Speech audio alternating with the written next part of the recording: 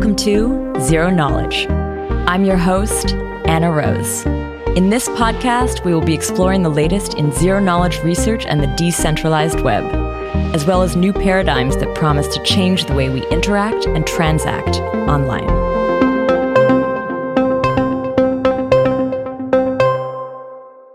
This week, I catch up with Emre and Isaac from O1 Labs.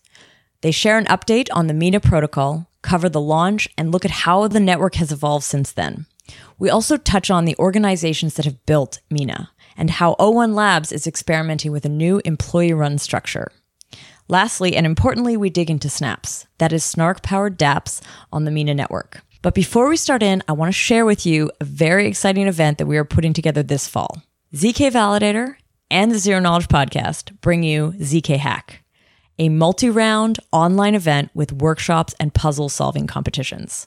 The ZK Hack offers ZK enthusiasts and practitioners a space to learn more about ZK, while also giving advanced cryptographers and hackers a challenging competition to try their hand at. Think hackathon meets CTF meets Dark Forest round-based competition, but all focused on ZK tech. And this is supported by our puzzle-building partners Aleo and Enoma, as well as gold sponsors and workshop hosts Aztec, IDEN3, O1 Labs, and Starkware. This event will be running every Tuesday starting October 26th for 7 weeks. We knew we could not cram this all into 2 days. If you're interested in participating in one or many of these workshops or puzzle competitions, do head over to the website now. I've added the link in the show notes. If you sign up, you'll be reminded about updates as well as getting info about the actual workshops as they're happening. I also want to thank this week's sponsor, C-Labs. The C-Labs folks wanted me to let you know about Optics, a new cross-chain project. Optics uses optimistic or optimistic-ish replication of data structures to send messages, tokens, and data between chains and rollups. The Optics-powered Token Bridge supports bridging ERC20 tokens between any network it is deployed on. No pesky multi-hop bridging to get where you want to go. One send and it's done. The team has recently deployed Optics on Ethereum, Celo, and Polygon mainnets. While it's still in degen beta, you can still use it today via Etherscan. Give it a try, and if you're interested in building a cross-chain application, maybe an NFT bridge, using Optics communication channels, or if you're just very opinionated about which new chains or rollups should be supported by Optics, do reach out to them via GitHub discussions or join the Discord. I've added the link in the show notes. Now, most importantly, they are also hiring Rust and Solidity engineers who would be interested in building out the future of interoperability in crypto. If this sounds like you may want to apply. So thank you again, C-Labs. Now here is my interview all about Mina and Snaps with Isaac and Emre. This week, I'm here with Emre Tekeshalp and Isaac Meckler from O1 Labs. Welcome to the show. Great to be here. Yeah, happy to be here. Isaac, you've been on the show before. I think this might actually be your third time on the Zero Knowledge Podcast. The last time you were on was January 2020. And it feels like a million years ago, actually. It's crazy. It was a totally different sort of era.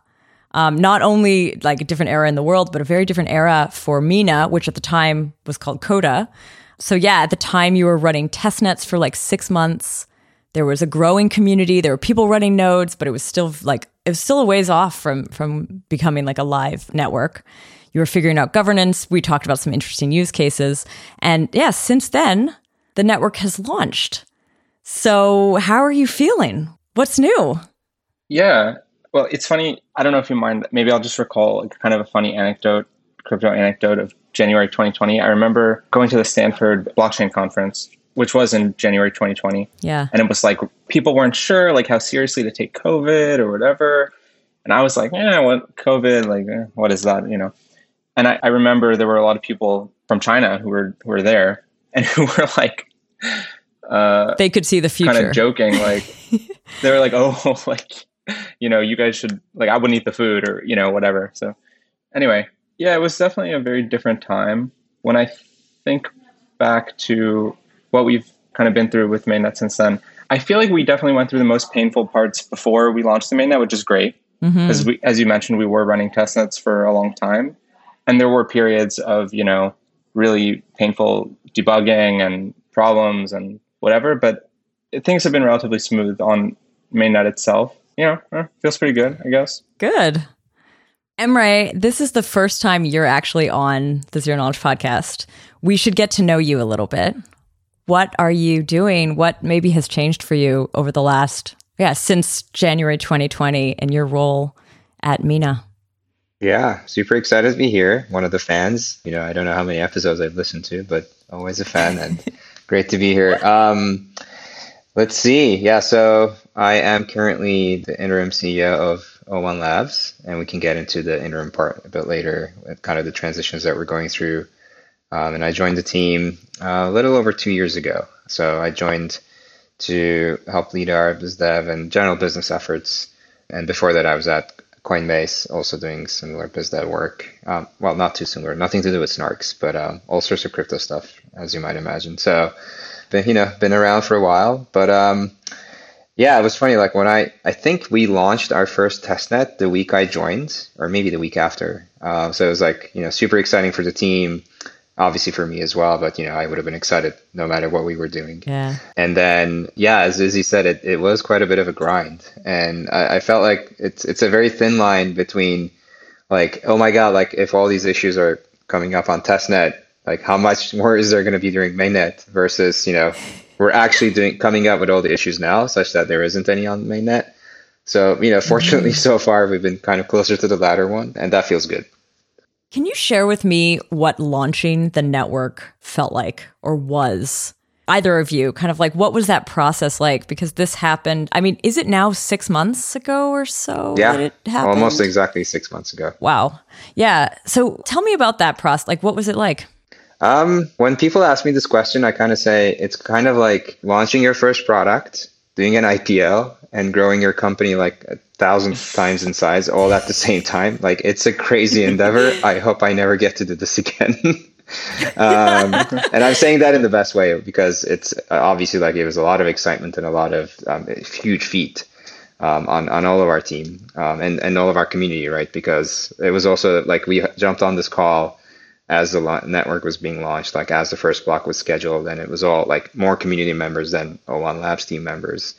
And they were the ones who produced the first blocks, and still like we don't run any block producers. It's very community managed. So it was crazy. It's crazy, I think, is one way to summarize. Isaac, from your perspective, having worked on this for many years leading up to this launch, what was it like? It was definitely the actual launch itself was, I think, emotionally kind of weird for me. It was kind of surreal to be, I guess, on that call and like see all these people who, were like so invested in, many of whom I had I didn't know at all. And I don't know. But I think sometimes when you accomplish something that you had sort of intended to for a long time, there can often be a feeling of a sort of surprising feeling of like emptiness. Oh no, the anticlimactic launch. Just because you sort of, I think you have, desire can kind of never really be fulfilled. So, you have this image that you sort of hold out in front of yourself, but it's not, you can never achieve it. So yeah. I think that was probably a little strange. I was also in Los Angeles at the time, which I really don't like, and it fills me also with this sort of a spiritual emptiness. So I think that probably contributed to it. But I always really enjoy when there's kind of, like a spirit of camaraderie and all hands on deck kind of situation, which in the days leading up, there was, and, late nights getting everything just set up just so. So I always enjoy that. So that was fun.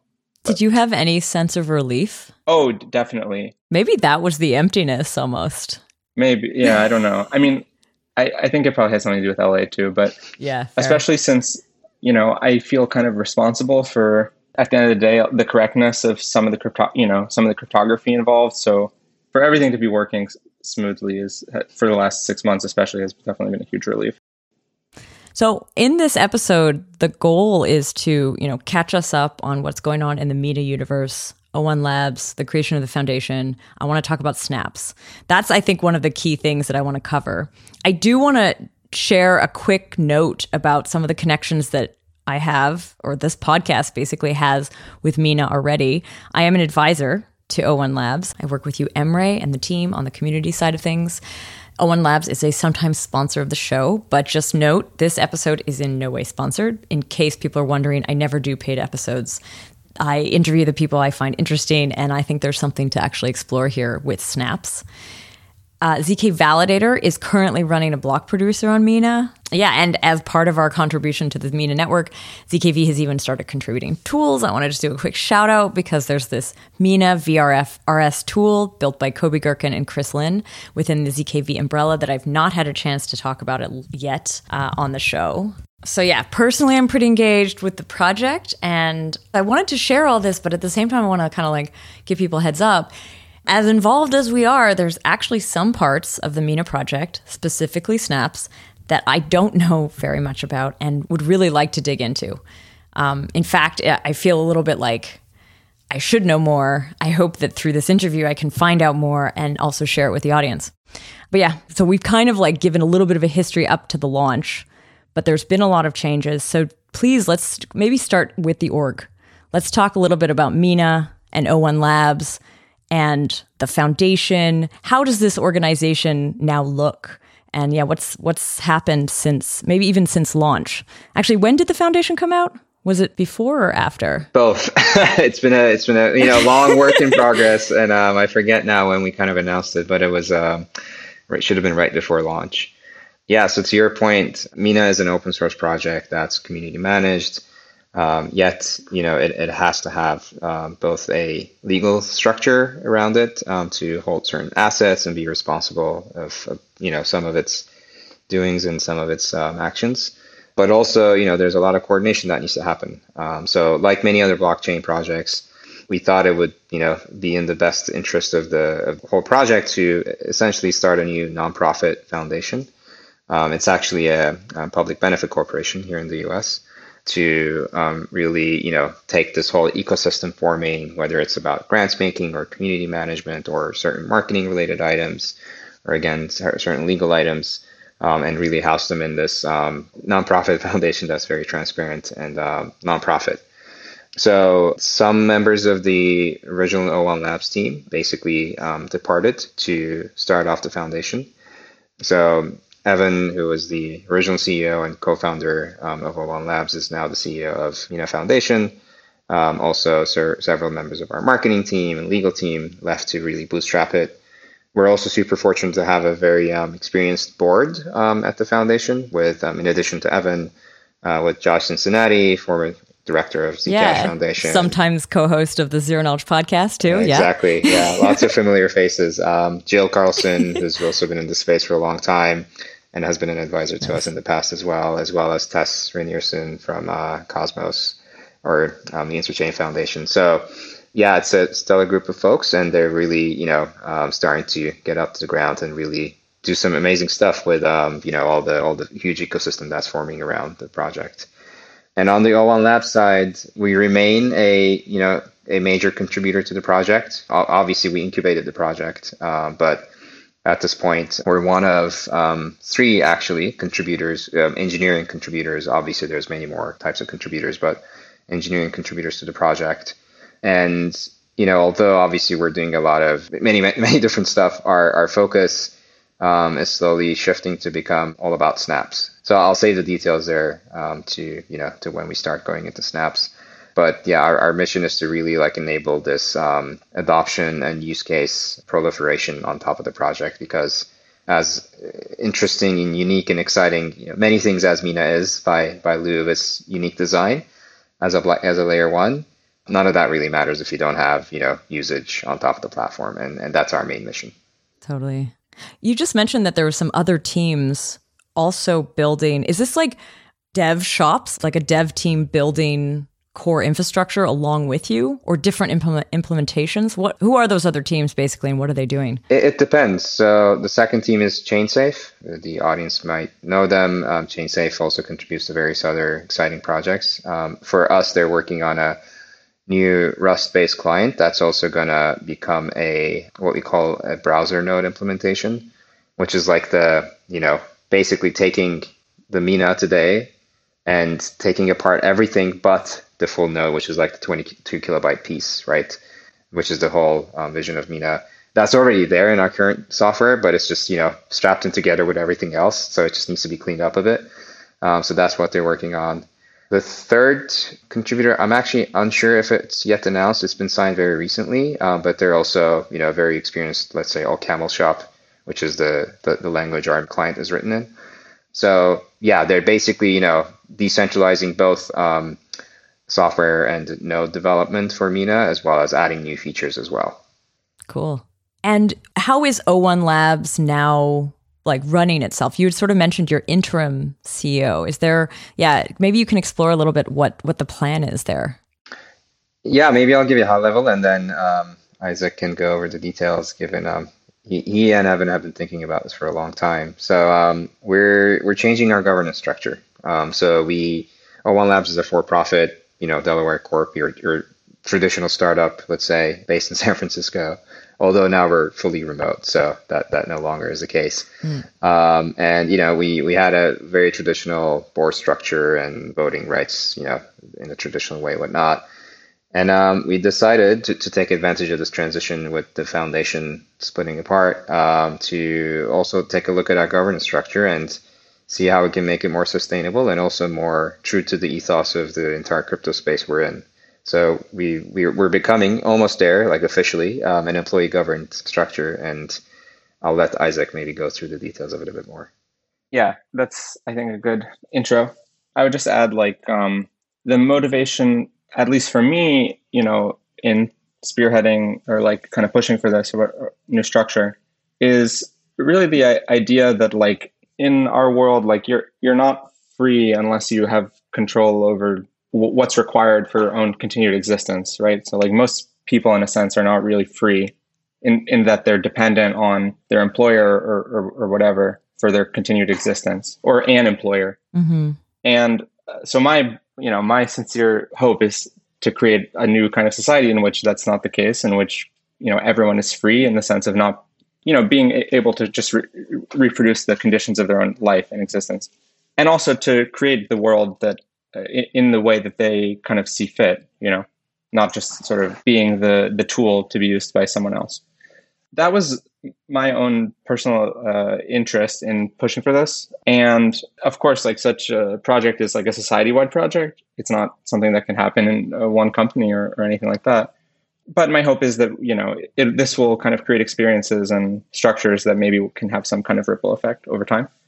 And specifically, in terms of just how it's structured, I can just say a few words. So basically, the formal structure is as follows. Everyone who works at O1 Labs who has been working there for more than a year is considered a member. Okay. And essentially, the membership elects the board of the company, and the board elects the CEO, as well as ratifies kind of major decisions related to the running of the company. And so the board itself consists of employees, members, and is democratically elected by the employees. So it's sort of real kind of self-governance in that sense. In terms of the day-to-day decision-making, I think that's still a little bit to be worked out, how exactly elements of democratic control can be injected into that, but that's for the future, I guess. Are there any models that you were kind of looking to when you were thinking about this? Is there any companies or structures that we know about? Yeah, I think for pretty clear reasons, most people who start companies don't want to pursue such a direction because of the desire to retain control and so on.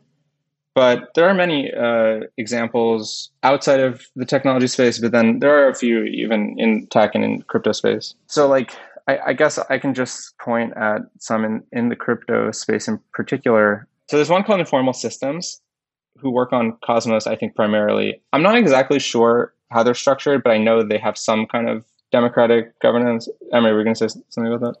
Sure. Yeah, they're somewhat similar. They've also innovated a bit more with their shareholder structure, as far as I can remember as well. But we decided to start with keeping things simple. So as an example, we have some were shareholders and employees are shareholders, and one of the benefits is that employees get to own a larger portion of the company than they would in your classical startup. So we've worked out a few models to basically share more of the company with the employees, because they're the ones who spend their days, hopefully not a lot of nights, but usually days to, basically create some value and create new products and services. So it just makes sense to us. There's a whole lot of smaller businesses that operate this way. I live in Berkeley, and Berkeley is very famous for having a lot of cooperatives for some reason. I'm not sure why. I guess maybe ex-hippies or something. So like if for Berkeley residents, you might be familiar with or even the Bay, like Arismendi or Cheeseboard, or there's like a skate shop that's a co-op. So there's lots of like kind of small, non-tech businesses that are run this way. There's also large companies that are run this way. There's a really famous one called Mondragon, which is in Spain. They do sort of, I think, it's manufacturing. They manufacture all kinds of different things. They have, I think, a few thousand employees. To me, it makes sense, though, like there's so many experimentations with decentralization on the networks, and yet companies tend to just take up pretty traditional company structures, and it seems sort of, in a weird way, antithetical. Like it's you're putting a regular old company together with something so novel. Yeah, I think the rhetoric of people in this space often contradicts the reality of control and ownership. There's a lot of rhetoric about democratization and community control and so on, but that's pretty infrequently the reality. There's usually a few, large players who will control most of these projects, or anyway. How big is the team actually today? So today, the O1 Labs team is 25 of employees. Oh, that's a nice size. Yeah, it's a nice, cozy size. Yeah, it's large enough. And then the foundation has another 13, 15 people. Okay. So overall full-time, there's about 40. But obviously, a lot of community members are, I wouldn't say full-time, but, spending a lot of hours on doing very super valuable stuff. Like there's so many tools that are developed by community members. So if you add it all up, it adds up. Nice. To any listeners who are either founders of companies, to whom this is an interesting idea, I don't know if there will be any people like that, or more likely, probably employees at companies to which, controlling your own destiny, so to speak, at your organization sounds appealing. Please don't hesitate to get in touch with me. You can DM me on Twitter. IZMeckler is my handle, so get in touch. Cool. Are you looking to sort of spread the word, get more teams thinking about this? Well, yeah. I mean, as I said, it's sort of, for me, part of a larger desire to see a broader transformation in society. So if anyone is interested in pursuing that, I'm very happy to share what I can. Cool. So one thing we haven't yet done on the show, I'm realizing now, is really define what Mina is. We've started in with a bit of an assumption that people had listened to previous episodes, but if they hadn't, I think it makes sense for us to do like a quick primer. We've been talking about the Mina protocol. We talk about O1 Labs, the Mina Foundation, but let's go back to that protocol. What is Mina? What does it do? How is it different? Yeah, and then I want to talk about snaps. So Mina today is a proof of stake blockchain that has the novel feature that it's a succinct blockchain. And what that basically means is there's a really small amount of data. So in all the marketing materials, they say 22 kilobytes. It's actually less than that. Oh, cool. But there's a really small amount of data that anyone, can download, something on the order of 22 kilobytes, let's say, which will enable one to sort of verify the entire history of all the transactions and all the blocks that have occurred in the chain so far. And what this means is basically everyone in the network, as far as like interacting with the shared state of the chain goes, is on kind of equal footing. There's no need to kind of delegate trust to miners / stakers, or like a block explorer, God forbid, or anything like that, as is usually done. Mina going forward will be that plus a platform basically for private scalable applications, and which we call snaps. And we'll get into that later in the show. I don't know, Emre, if there's anything you want to add there. Maybe another, there's two perspectives to look at Mina. One of which is how Izzy just covered it, like the genesis of it and how it's evolving. And I think another is all blockchains at the end of the day are like these shared state layers, right? They're universally accessible state layers. most of them are optimized in one direction or not. Like Bitcoin is only for transfers, Ethereum is for all smart contract transactions. I don't know, Solana is for super fast transactions. I think one thing we're discovering is like as zero knowledge proof systems are better understood, as their features, for snarks and what have you, are more in demand, Mina becomes like this super, based on what we know, the most efficient zero knowledge proof state layer out there. Because, if you look at Ethereum, etc., those are not efficient in verifying zero knowledge proofs. It just becomes super expensive. Whereas Mina is, born into zero knowledge proofs, like it's made of zero knowledge proofs. So it becomes like this super efficient native zero knowledge proof layer, state layer that we're seeing a lot of demand for. And nowadays, as you mentioned, its use case is becoming this privacy layer for basically the entire crypto space. When you mentioned, Isaac, the 22 kilobyte, I know, and you said maybe it's smaller, that is a proof, right? That is a snark proof. Yeah. So that's basically, just to kind of elaborate a little bit, at any point in time, there's like the current state of the chain, right? Which is like all the information that's required for like checking consensus stuff, like how long is the chain and some proof of stake related data. And then like basically the database of accounts. We'll call that like the blockchain state. That on Mina is accompanied by a little proof, which is a snark, that basically says, there is a blockchain that, when you run through it, like ends up with this blockchain state. And so the only kind of big thing in this whole picture is the database of accounts. And that's like represented in the blockchain state that a light full node, or whatever you want to call it, would receive. That would be represented just as the Merkle root of that database of accounts. Okay. So if you want to know anything about the state, you basically get this little blockchain state, the accompanying proof that says, hey, this really is like a valid blockchain state. And then, you can get Merkle paths to see whatever you want to see about the current state. And are those both in that thing that is downloaded? Like those two things, the Merkle root and the proof? Is that kind of the one thing that's under 22 kilobytes? Exactly. Okay, cool. So when it comes to the snark proofs themselves, though, who makes those? Like where are those coming from? So there's sort of two network participants who kind of co-construct these proofs. Every time a block is produced, the block producers sort of take the old proof corresponding to the old chain and kind of, extend it by one to build the proof corresponding to the next chain. But that proof, at least initially, that the block producer kind of extends by one, it doesn't contain all of the transactions that happened right in that block. There's a little bit of a kind of a delay in which all the transactions from, that block will then be kind of compressed into a proof and then again folded back in. And the work of taking all of the transactions and compressing them into proofs, which are then kind of folded in to this like chain proof, that's performed by other nodes on the network that we usually refer to as snark workers. Mm-hmm. And that's like anyone can do that. It's not permissioned. And basically they earn fees for doing this work of compressing the transactions. Cool. The reason I wanted to ask about that is because now I want to talk a little bit about snaps. So everything we've covered so far, I think we may have even mentioned somewhere on previous episodes, but, well, everything we've talked about Mina at least. But now going forward, snaps. Like you mentioned, it's a platform for private applications that work on the Mina network. But what are they actually? Yes. So the basic setup is like this. So basically there will be a new kind of account called a Snap account.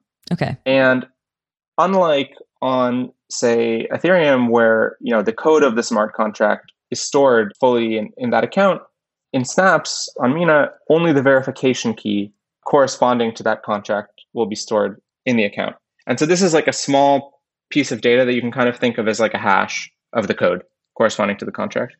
When you say verification key, though, are you talking in the snark context of like prover verifier? Yeah. Okay. Basically, the programmer will like write their smart contract, mm-hmm. and that will kind of get compiled into a verification key, which is kind of like a hash of the whole contract, and that's what will actually get stored on chain. All right. But it's interesting, you don't call it a proof. This is the verification key. Yeah, it's like a hash of the contract. Would proofs be like sent to that verification key, and that's where the contract is like making sure like the interaction is it that way where it's like the verification key lives in the contract? Yeah, so the verification key lives on chain, and then when like a user wants to interact with that contract, they will basically create a proof corresponding to that verification key, and then they'll send a transaction that has that proof attached to it to the chain, and that'll kind of get checked against the verification key in that account, and it'll say, hey, did the user like basically run this contract correctly? And actually, as you say this is similar, like a ZK rollup is doing something similar, right? The smart contract is holding the verification and a proof is submitted to it, I believe. Yeah, it's similar. Yeah, it's similar in that sense. Cool.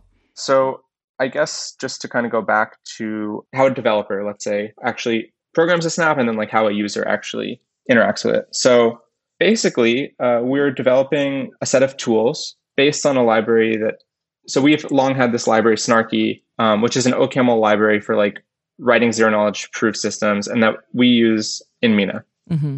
And we've, kind of against my naive hopes, no one really likes writing OCaml. So now we have a new library called Snarky.js, which is basically a TypeScript library that provides a similar functionality to Snarky, but in a much more user-friendly way because it's just TypeScript. And so the developer writes their smart contract using TypeScript, using Snarky.js. And as I said, the contracts aren't really run on chain. Like executions are verified on chain, but the contracts themselves are not really run on chain. What happens is the developer like writes their contract using Snarky.js. It gets compiled into some JavaScript, which is quite portable.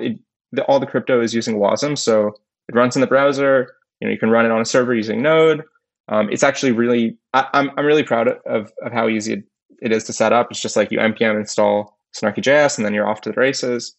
And basically, users will use that kind of JavaScript bundle corresponding to the contract to interact with the contract essentially, and then to generate proofs of their interaction with the contract, which then get verified on chain and applied to the Mina blockchain state. Okay. Yeah, it's basically like, so part of the contract executed, this is happening off chain, but the way that you're kind of doing validity proofs or some like proving that those have happened correctly is through the mechanism you just described. Yes, exactly. So like all the contract execution, basically most of it happens off chain, which is how you can enable privacy as well, because like sensitive data doesn't need to be submitted to the chain. Private user data doesn't need to be submitted to the chain in order for the chain to know that the contract was executed correctly, because you're providing this proof of the correctness of the execution. And the only thing that's written on chain, like you wouldn't be able to like see the thing that's written on chain and then like deduce what had actually been executed. It's just that you know that execution happened correctly. Yeah, exactly. Yeah, because of the magic of zero knowledge. Yeah. One of the things that I want to understand about snaps, though, is at least in the way that I've understood it, is this connection between like real world data and the Mina protocol and the smart contracts. Where is that happening? What does that mean? And then maybe we can even take an example. Maybe you have like a use case that will help us understand this a bit better. So if you zoom out a bit, right, one of the issues in the blockchain space today is that there's no really easy and prolific way to import data, right, from the rest of the internet, from the Web 2.0 world that the 99% of the world uses, into Web3, into the crypto land. Perhaps the only way to do that is using oracles, right? But those are very rudimentary solutions where, there's a set of intermediaries that only, stream a specific set of data. And this causes a lot of problems because, people exist in the real world, like in the real internet or the Web 2 internet, and then, they can't start from scratch. Not everyone can start from scratch. Not everyone is the nerds that we all are, right? Like we like to dig into everything. So there needs to be this easy link. And as we were thinking through this problem, again, through the magic of zero knowledge and other cryptography, what we stumbled upon was that, hold on a second, all the modern websites are HTTPS. They're all cryptographically signed. And that is a computation, right? So that can be snark, basically. So what we've come up with is we're improving upon it as a protocol, which is going to be a library within our Snaps SDK stack. where you can basically prove that any data exists on any website as long as it's HTTPS, right? And that any user individual can prove that the data is legitimate along with the type of computation or fact checking that they want to run on it, right? The private computation that Isaac just talked about, and then share that onto Mina. So basically, you don't have to resort to any oracles, or you're not limited with whatever data the oracles are streaming. So you can grab any data from any website and share it privately. I kind of see it as those in the US might be more familiar, but like a private Plaid for everything, right? Like if you think of this Plaid, this service that in the US we're all stuck with, where you have to use to link your bank, and it only works with banks. And Plaid sees all your private information, all your financial like banking statements, and so does whomever they're linking it to. With this, there's no intermediary. You're using the magic of zero knowledge, and you're able to share all that information privately to the service provider that you want to use. So that's at a very high level. Maybe Isaac can speak a bit more onto how it actually happens. Yeah, I will also just want to stress like two things about what you said. So like the first thing is it differs from existing things, as Emre was saying, in that it's really easy to import from any existing data source. You don't have to like make a new Oracle or whatever, as long as it's like on the web, on HTTPS, which pretty much everything is. And then the second is it's possible to use this data without like having to reveal it publicly. Because like normally any kind of Oracle data would be operating in an on-chain context where it has to be revealed publicly for the contract to use it. But with snaps, and we're calling it this kind of functionality web snaps, because like the smart contract execution is happening locally, you don't have to post that data publicly anywhere. There had been an example that had been floated to me by someone else who was explaining or trying to explain snaps to me, which was this idea of like GitHub commits as a potential source. Would this be something possible? Like you sort of said it's HTTPS, but is it sort of like any public record that is in a browser that's provable could be incorporated into this? If you wanted, you could be like, I have an NFT, like maybe you have a smart contract that like mints an NFT corresponding to GitHub commits that are longer than 5,000 lines or something like that, whatever. So that's, if you wanted to do that, you could do it. It does allow for many, interesting novel use cases though. Like some might be just hacky, interesting, fun things like what you just mentioned around GitHub commits, or like if a Reddit vote or Reddit post receives a certain number of upvotes, you can mint a commemorative NFT or whatever, right? It's because anything you see on a website is possible to be linked. Or there's, more, let's say, serious examples as well. One proof of concept that we released earlier on was with an Ethereum dApp called, in the DeFi space called Teller, and they're trying to do unsecured lending. And we were able to basically link the credit score of any user on Credit Karma, which is again a popular credit score checking website in the North America. And you can grab your data from Credit Karma. By the way, we never talked to Credit Karma. Like it wasn't like they needed to set up a special API for us or anything. It just works. And you prove that your credit score is above a certain threshold, and you share that proof with Teller. And they verify it. So, they don't see your social security number. They don't see your actual credit score. They just get this proof that a source that they trust, which in this case is Credit Karma, because many people trust them, has shared that your credit score is above, let's say, 700.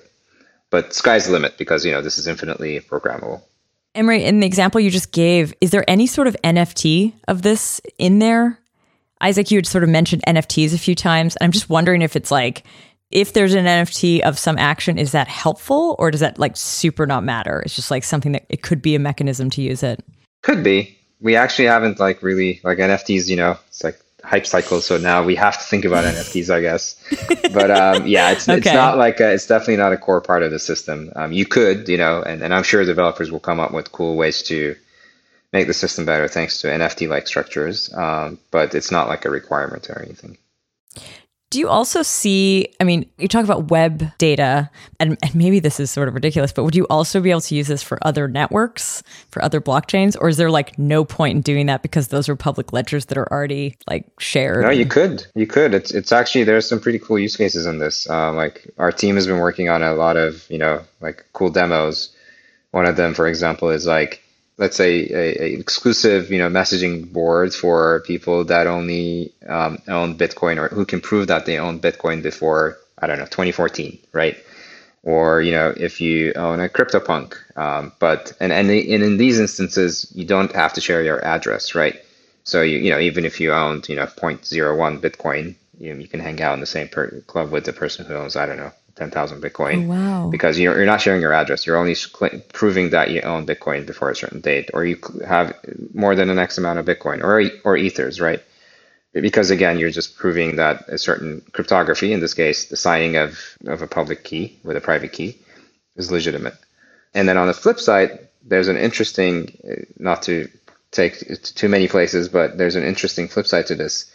If you go back to the genesis of Mina, which is the succinct blockchain, the core premise, not only does it enable anyone, joining the Mina network as a full node from your browser, smartphone, whatever, but other blockchains are also computers. So other blockchains can also join Mina as a full node.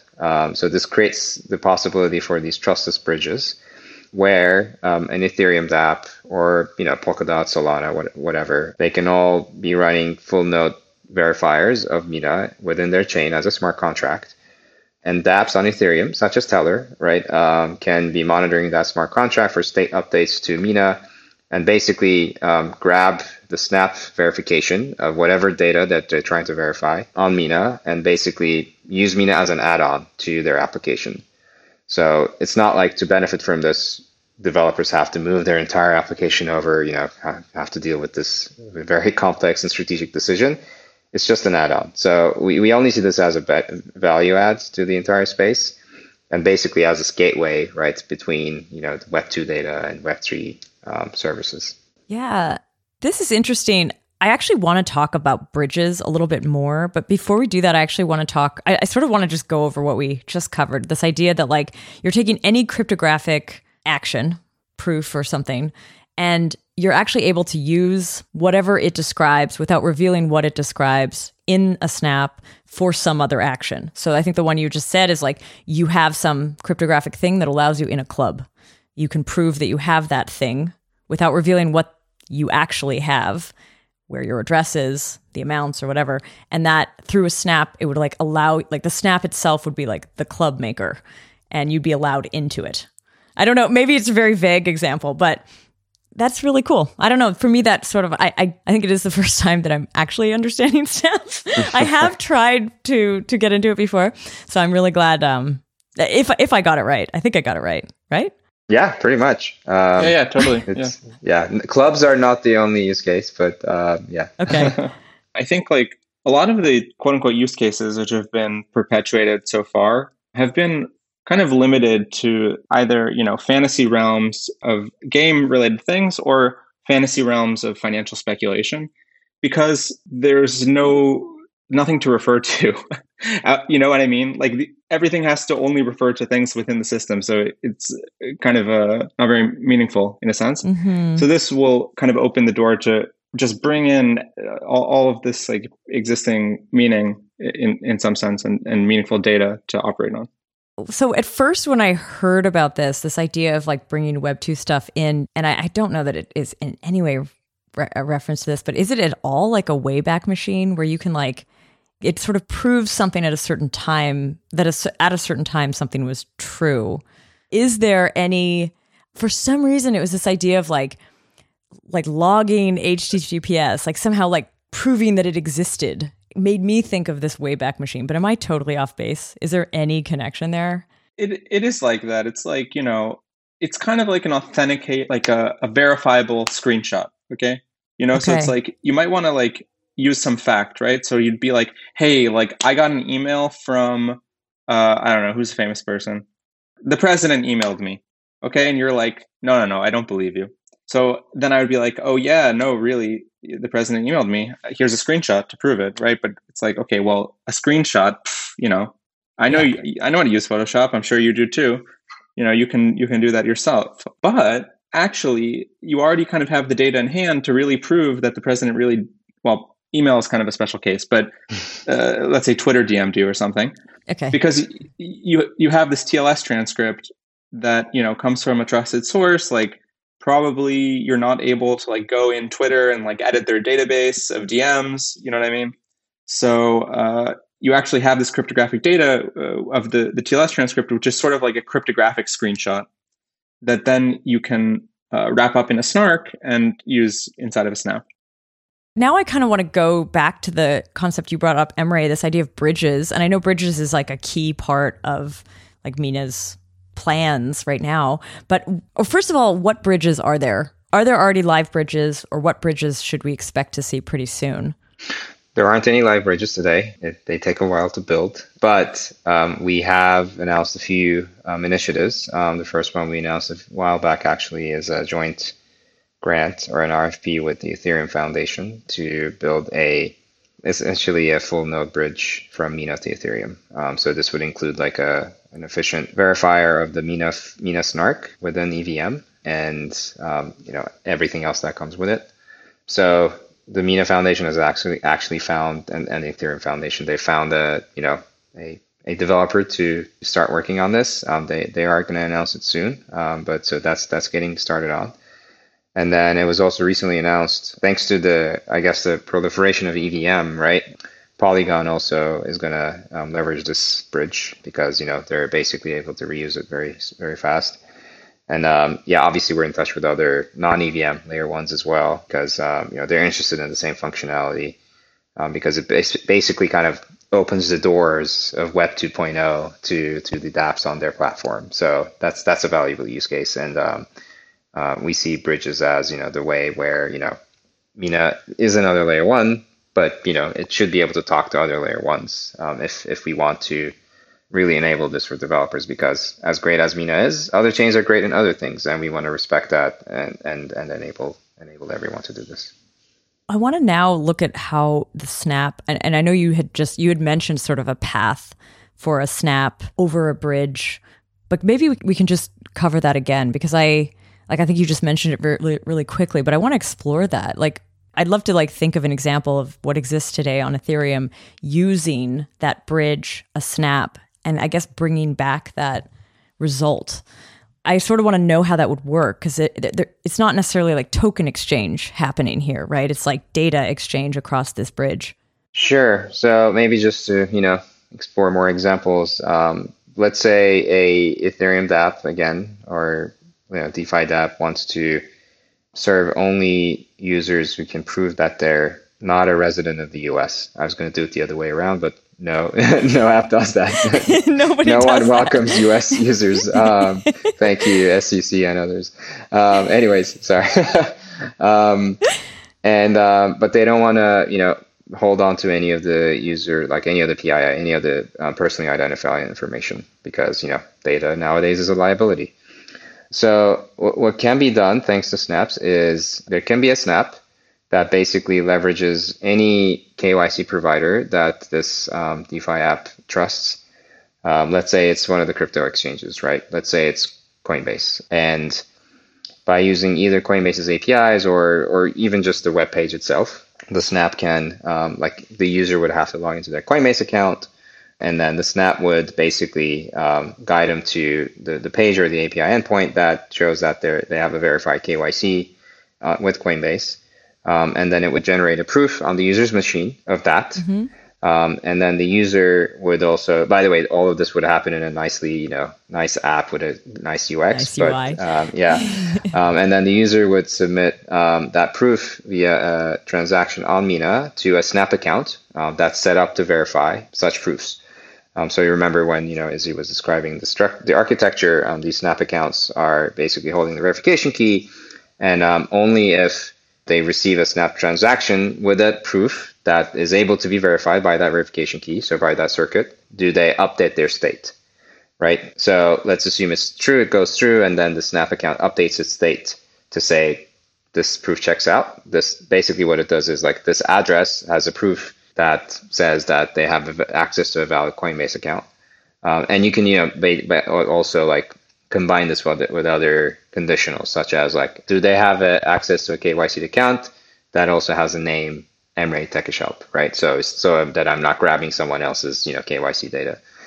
And then this DeFi app in return is also monitoring the the smart contract that tracks the Mina state. And because the Snap account is associated with Mina's global state, that smart contract will also update its state, right? Because it's checking the canonical Mina snark and it's getting the other, the other information from the Merkle root. And then that DeFi app then can basically look at that smart contract and say, yep, the KYC has passed through, or the user with this address who also happens to have this Ethereum address has access to a Coinbase KYC account with the name Emre Tekishaup. So I'm gonna serve this person because they're not in the US. And then it gets executed on the Ethereum side. Yeah, everything else is happening on Ethereum, right? Or the host chain, like all the logic keeps happening there. Of course, the other benefit of snaps, right, is that because computation is off chain, they're much cheaper, right? So we do believe over time that, hopefully these applications also see other benefits of Mina, both the succinctness as well as, the cheaper computation cost, similar to ZK rollups, right, on Ethereum, and then decide to move their stuff over to Mina. But, we don't want to burden folks with that decision because, yes, like Mina is new. There'll be many deficiencies compared to more mature ecosystems like Ethereum. But we want to provide this benefit right away. So that's why we see the concept of bridges here as very important. Are these bridges, this is a topic in general I want to explore more, maybe in a whole episode, but this type of bridge, like the snark itself still lives on the Snap side, right? The snark, or actually what you described, like, is there part of the snark, actually I think you did say this, like the prover is sort of going over this bridge, right? Like there's a proof going over the bridge, but otherwise most of the snark lives on the Snap? Yeah, exactly. So I guess the way that I would say it is there is the kind of Mina super snark that basically, verifying the Mina snark implicitly verifies every single snark that has ever been posted to the Mina chain. So every execution of every snap and every snark involved in that snap that has ever happened, Okay. So what the bridge actually does is basically import the Mina Uber snark into the host, the other blockchain. Okay. And verify it there. The Ethereum bridge, the way that it's going to be designed is basically, the Mina Uber snark will sort of be verified on the Ethereum blockchain, like in EVM, and that will kind of give access to all of the information that's already been verified on Mina. I see. Does that mean is the verification happening in the smart contract on Ethereum? The smart contract on Ethereum will just verify the Mina Uber snark. But the Snap actually has the verifier of the proof that the Snap will actually verify is the data part, like the thing you're trying to prove. And then that Snap pushes something into the meta snark that is then verified on the Ethereum chain. Okay, so let's say you want to make an application that's I want to build, I want to have a smart contract on Mina whose state is basically, the set of all GitHub users who have proven that they have done a commit every day for the last year. I don't know, whatever. Okay. Mm-hmm. So basically, the way that would work is you would make a snap on Mina that, that has it's a smart contract. It has a method that can be called on it, which is basically provide proof that I am a super committer or whatever. Let's just call it being a super committer. So basically, people can interact with the smart contract by providing it with the cryptographic screenshot of going to their GitHub and showing, hey, I committed every day for the last year. That will, update some state on Mina, which basically records the set of all the users who have provided that kind of proof. And now, after the user gets their cryptographic screenshot, they'll generate a snap proof, by running the GitHub recorder smart contract snap locally. That will generate a proof that they'll submit to the Mina blockchain that will update the state on the Mina blockchain of all the users who have proven that they're GitHub super committers.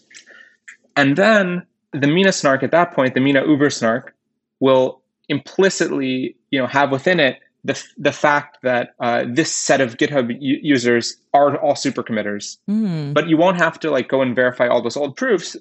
All those old proof verifications are encoded in the Mina Uber snark. And then on Ethereum, you would just verify the Mina Uber snark, and that would also implicitly verify, the correctness of the set of super committers referred to in the Mina state. Does that make sense? Yeah, it does, except that how does on the Ethereum side, you're talking about the meta snark, but the meta snark also has within it all other Snap activity and transaction activity. there's a lot of things that have gone into that updated snark on the meta snark that the Ethereum side would then verify. But how, like, if it doesn't know the other stuff, how does it still know that just the GitHub data is correct? Maybe one other way to look at this could be that similar to like the Mina full node, like the generic full node, right? The way that's structured is there is the canonical proof, but there's also like what we mean when we say 22, which is also actually 11 kilobytes, is like a full node for one account, right? So like you as a normal user, you usually want access to one account. And for that, you have the 11 kilobytes consists of the proof, the canonical proof, as well as the Merkle root and the Merkle branch to your own account, and then certain other metadata that allows you to send transactions and sign transactions and whatnot, right? Similarly, in a bridge here, we haven't yet figured this out, but likely there will be one smart contract on Ethereum probably will be the Mina full node watcher, let's say, like that's just going to update with each proof. And then there will be a second smart contract that monitors the Merkle branch just for that specific Snap account that you want, right? So that smart contract is going to update its state, basically, and make sure that the state it has is against, or its Merkle root is within or is compliant against the latest canonical proof. And then there will be a third smart contract, which is the actual dApp that wants to ingest this data. So it's going to ping both of those smart contracts and make sure that it gets the data it wants, and it confirms that the data is from the latest state, which is guaranteed by the canonical proof. Okay, I think I understand this now. Awesome. Very, very cool. Where do you picture the builders living in this scenario? Do you picture a Snap builder, especially if they're like bridge users, would they be working on both sides of this bridge? Or do you actually imagine like Snaps existing and then Ethereum dApps using or just interacting with those? I guess it depends. It depends. The way we see this is that a dApp developer on Ethereum or other chains will basically also develop their own Snap. And that's why also, right, we wanted to go down the path of TypeScript because it's way more universal than anything else. Maybe barring Solidity because we're in the space, but you know what we mean. Such that, it's not too hard for a Solidity developer to pick it up and then basically deploy their own Snap on Mina, and then leverage the bridge, right? So yeah, we want it to be easy such that any developer can pick it up. Cool. So I think we've covered Snaps pretty well. I feel like I have a way deeper understanding on how they work, on how developers could potentially interact with them, maybe even how users could sort of understand how they're interacting with them. But where are we at with Snaps, actually? Like, how far along is Mina to having Snaps be live? I'm just curious a little bit about your roadmap. When can we expect Snaps on the market? So the goal, so there's like a few different pieces of the puzzle. There's like the support at the kind of bare protocol level, and then there's the developer tooling. So on the protocol level, the goal is to, have them running in our next testnet in November. And on the developer tools level, we have kind of the initial version of Snarky.js out there. We recently had a small workshop with developers starting to use it, and there was like really positive feedback. So that's really exciting. There's still some more work to be done on the tooling side before it's super ready, but that's kind of the current state of things. So I guess the short answer though is like on the protocol side, it will, inshallah, hopefully be on the November release. It sounds a bit like soon TM. It's like, I know it's always like a little scary to predict, but it sounds like you're close. So like maybe end of this year? Yeah, that's definitely one hope. We hope we do have a good sense of how we're progressing after having been through many of this to launching mainnet, and this one feels good. So crossing our fingers. I mean, I think this is going to be a super cool like platform basically to start experimenting with some of these zero knowledge ideas that have been floating around for a while. Like I remember on a previous episode, you had shared actually this idea, Isaac, of being able to prove in closed source repos that some piece of code is in there. And like the thing is, that was always amazing theoretically, like with a zero knowledge proof. But like I personally didn't understand how you actually get from there to like these blockchains that we're working on. And it sounds like with Snaps, you're bringing it, like that's the bridge. That's the thing. That's where you get to actually experiment and build these real zero knowledge cases and actually see, I guess, what works and what doesn't. Yeah, totally. Because like you need, in order to like have zero knowledge be meaningful or whatever, like you need to have some meaningful data that you're keeping private, right? And until now, there's been definitely a lack of that. So I think it should unlock a lot of cool applications. Cool. Well, I want to say a big thank you to both of you for coming on the show and exploring snaps like in depth. This is kind of what I've been wanting to do for a while. I'm so glad I got a chance to do it. So yeah, thanks so much for being on here. Yeah, thank you for having us, Anna. Thanks, Anna. And I do want to mention that like this fall, actually, there's an event that the ZKV and the ZK podcast are actually putting together called ZK Hack. Mina, you folks are going to be a participant in this. So there will be a workshop, hopefully near the end of November-ish. And yeah, I guess it will be very exciting to see where you guys are at by then. And hopefully we'll get a chance to start playing with these things. Yeah, we're super excited to get in front of developers and really see, what the power of ZKPs allows in terms of creativity and new novel applications for crypto. I want to say thank you to the podcast editor, Henrik, the podcast producer, Tanya, and to our listeners. Thanks for listening.